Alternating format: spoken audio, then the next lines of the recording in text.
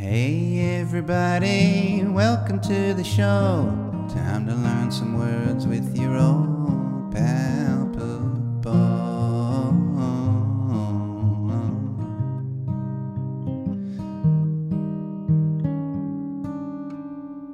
Words with Poopo. Hey everybody, how's it going? It's me again. Welcome to Words with Poopo, the show where we talk about words. Each week I go through this book that I have for now until the book is over or I get tired of it. And we go through the book, we find words, and then I define them. I use a sentence from the book, and then I use a sentence that I make up. And sometimes I don't really even do a sentence. It's just kind of like I try to talk about something using the word. And sometimes, most of it's personal. So it's personal stuff. So you get to learn a little bit about me. Rate the podcast 5 stars. Review it. Tell your friends. You should do that. You should. You really should. If you're watching on the video, we got some dramatic lighting here because I am doing this at night. Because I was out of town for a week with a friend helping him buy a van. And I just got back home today. And I'm a week behind on the podcast. And I'm really tired. I should be in bed right now, but I really just want to record this before tomorrow. Because it should be up by tomorrow. So I was out on a vacation. My friend Bob had a van. He parked it out front of my apartment in LA, and someone set it on fire while we were asleep. So the whole trip, and there's really no need to go into it any more than that because, we don't really know how it all went down. We just know that someone set it on fire. So I decided, that I would help Bob to drive up to Northern California to help him buy a new van. And we did that. And it happened that following weekend, I needed to be at a comedy club in Richland, Washington to do some comedy. And I did at Joker's Comedy Club on the 29th and the 30th. So I went, I featured for the very funny Bo Johnson. If you guys don't know Bo Johnson, go check him out. Very funny comedian from Seattle. So yeah, that was a thing that I did. And maybe some of you follow me on social media. Something else that was really fun from that trip was that I stayed in a hotel called the Riverfront Hotel in Richland, Washington. And they had bed bugs. So that was fun. I had never had bed bugs in my life. But I got bitten by a bed bug. And then I grabbed it and threw it off of my body. And I looked it up. And it was exactly what Google Images was telling me. It was like, definitely that's a bed bug. And then I took the pictures up to the lady at the front desk, and she said, that's not a bed bug. And I was like, why do you say that? And she was like, well, because bed bugs aren't that big. And I was like, I understand what you're saying. They are normally smaller, but when they're filled with the human blood, they tend to get a little fat. So, you're wrong. We went back and forth about it for a couple hours, on and off, me and this woman at the front, because she would not believe that I had bed bugs. And it's either that or she did not want to be held liable, so she kept denying that it was the truth. But I ended up going back to the room, and I picked a bed bug off of the bed, and I put it in a bag, and I took it to her. And she still denied it. They gave me a new room, but I'm never going back to that hotel. How do you go back to a hotel like that? I'm really tired right now. I'm next week we'll be all caught up, and this show will become something more than me just kind of like floundering. I feel like I'm floundering a little bit, but everything else is fine. And I'm back in my 1-bedroom apartment. I'm doing well. I think things are good. It's good things. So let's just do this, man. Let's jump into the words. Let's do it. I think it's time. So the first word we got, folks, is perspicacious. Perspicacious is an adjective. And it means decisively and astutely perceptive, logical, or discerning. The sentence that Jack Forbes uses is this. Unfortunately, the hapless detective was anything but perspicacious, having completely missed both telltale signs and probative facts. Probative, I just looked up as well. I didn't know that word, but it means having the quality or function of proving or demonstrating something. So probative facts. So that's a fun sentence. This stupid detective that he's talking about, he's just an idiot. There's not much to say about this stupid f***ing detective. He's just a dumb f***ing piece of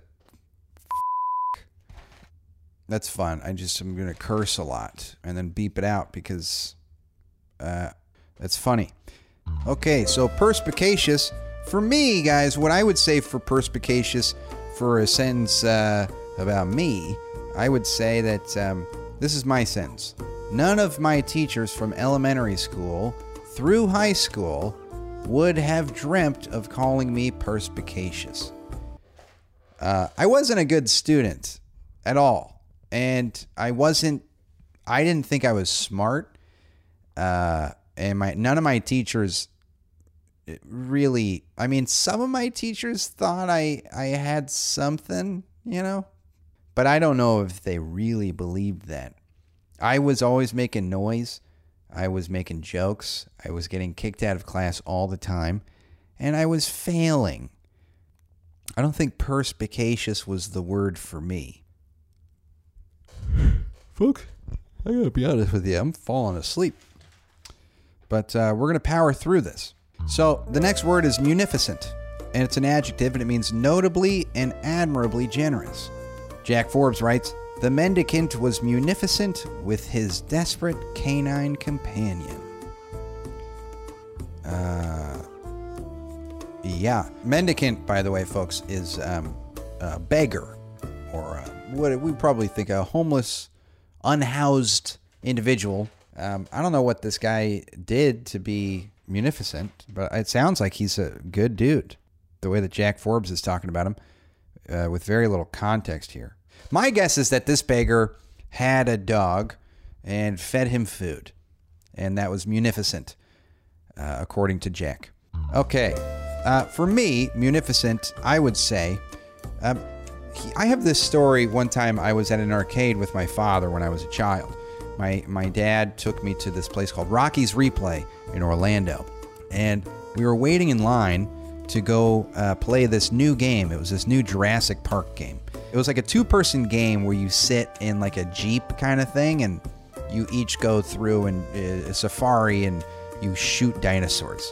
And it was this really long line, and we didn't know why it was so long until we soon discovered that there was a young boy who was sitting there, and he was just letting different girls come in and take the place of the other ones. So after a game, one girl would go out, and this kid was just a player. He was getting all the girl. It was incredible.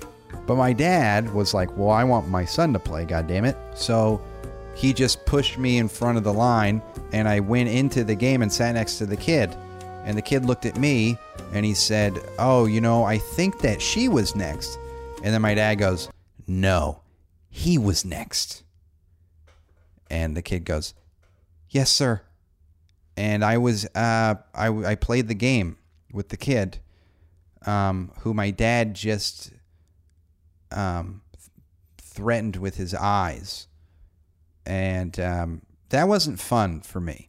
It wasn't fun to sit there with the boy who my dad just terrified, because we didn't laugh together. We didn't go like, hey, watch out. We didn't do anything. We just sat there and fired guns.